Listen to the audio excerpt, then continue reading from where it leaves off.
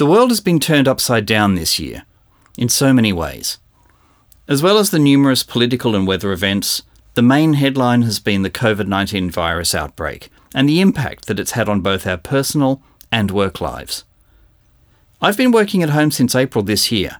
I've made it into the office 3 times since then, and I'm not alone. There are lots and lots of businesses, big and small, who've had to work out how to continue without an office. Some businesses can't. Police, plumbers, undertakers, circus performers come to mind. But there are lots of folks out there that can sit at a desk, use a computer and a phone, and go to meetings that don't need an office. And a good number of them are now working from home. But what risks does that introduce? Tearing someone away from a familiar environment can disorient and lower awareness, opening up new possibilities for fraud, theft, and disruption due to cyber incidents. And the crooks know that. This is a very new world we're in, and we're only just starting to come to terms with what can go wrong. So how do we stop it? Hi there, I'm David G, and this is the My Cyber Program podcast. Our show today is about working from home. With so many of us now disconnected from our colleagues and familiar work environments, how do we ensure we're doing the right things to prevent cybersecurity threats from hurting our businesses when we're no longer there? It's reasonable that most people would have taken the relative safety and security of an office environment for granted.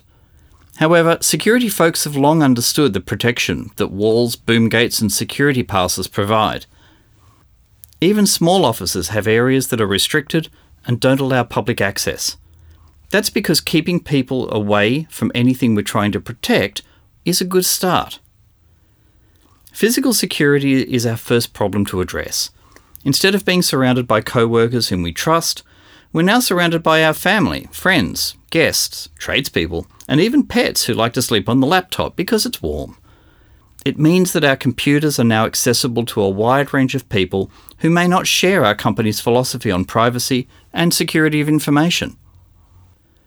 That means more than ever, it's now up to every employee to keep information secure. A message that must be included in training for your staff. They now have responsibility for physically protecting their computer from their own family and anyone else who enters their home. And there are some simple ways to do it. The first is to make sure that whatever computer your people are using, it has a password. There has to be something stopping randoms from simply turning it on and getting to business information. Keep in mind that your family know you better than anyone. Birthdays as passwords don't cut it. I covered passwords in a previous episode, so have a listen if you want some tips. However, having a password isn't enough. When your staff get up from their desks in their makeshift home offices, they should lock their computer so that they have to type in their password again when they return. I'll be honest, people hate doing this. But it's really necessary. Passwords are no good once you've already logged in. The good news is that there are 2 easy ways to lock a computer. The first is a screensaver.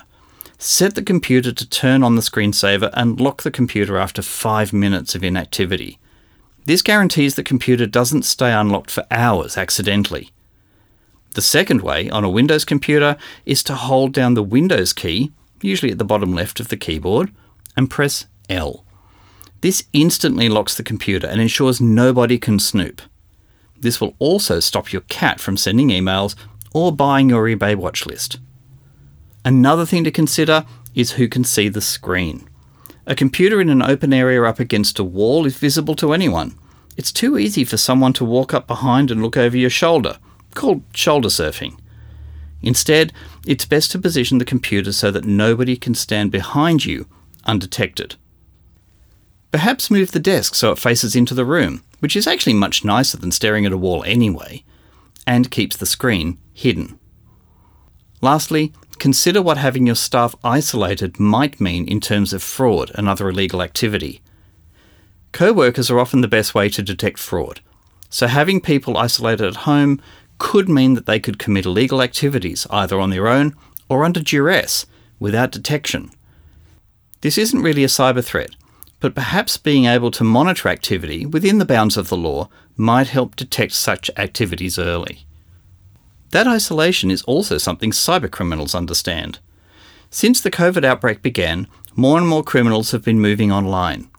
With traditional work patterns disrupted and greater uncertainty, criminals see an opportunity to become part of conversations that are usually out of reach.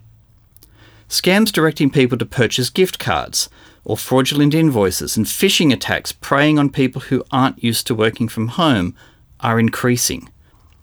Again, technology won't save you from these. Your staff need to be aware of what to look for and what to do if they see something suspicious. In most cases, not responding to the most things will make the problem go away. However, when an employee does report something, consider using it as an example for the rest. Seeing real examples reinforces the message in a very real way. Lastly, I wanted to talk about how people work from home. In some businesses, the computer systems everyone uses will always be at work because they aren't accessible from the internet. This means that staff need a secure way to connect to them. The most popular way is called a virtual private network, or VPN. VPN software creates a secure tunnel over the internet to your company network, letting you work as if you're sitting in your office. VPN software is very effective, and if you buy your employees laptops instead of desktop computers, the experience is very seamless. Instead of working at their usual desk, they simply work in exactly the same way from somewhere else. Easy.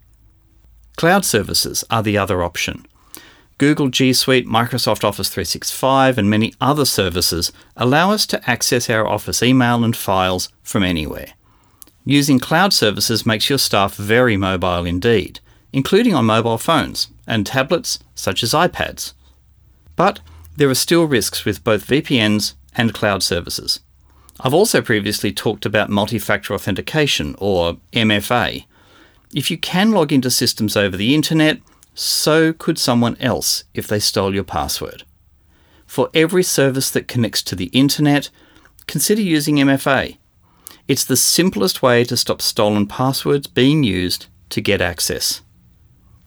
Working from home has snuck up on many businesses. Some were equipped and many were not. If you haven't already started training your staff and reviewing how your computers and IT systems are going to be best protected for remote working, you will never get a better opportunity.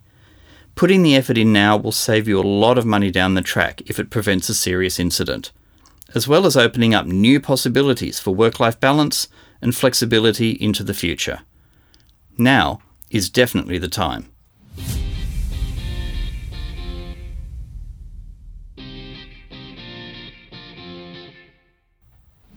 I'm David G, and you've been listening to the My Cyber Program podcast.